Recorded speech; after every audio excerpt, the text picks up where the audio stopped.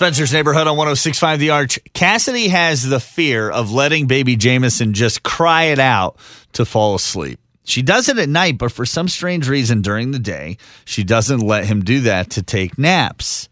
I have terrible anxiety, so when I had both my kids, it was really hard to just let them cry. Yes, I have anxiety too, so maybe that's why. I don't think I realized that's why I didn't like letting him cry. Makes sense. I was officially diagnosed a couple of years ago, so it was way after my kids were grown, but I listened to my mom. I did the Mobile because it kind of seems to hypnotize them when they start paying attention to it. Mm-hmm. And What's then Mobile? A Mobile. Like the spinning thing, yeah.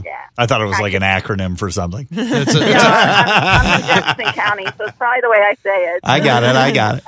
I mean, that helps in classical music. They just get to listen and then they stop. They're not really crying always for you, I don't think. I think they're just fighting sleep. That has to be the scariest thing for a baby anyway. Right. The idea that your eyes were wide open and then all of a sudden something's happening in your body and it's taking you away and you're probably like, what the hell is this? Sleep is awesome. What is wrong with babies? It's great. Like, But go to sleep. Sleep is we've learned amazing. to appreciate it. Like none of us wanted to take naps when we were little. Right. You can always try earbuds too. Not for the baby, Really? but for you.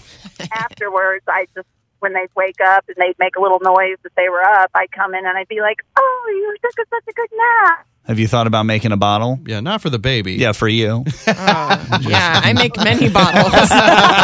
One for you, one for me.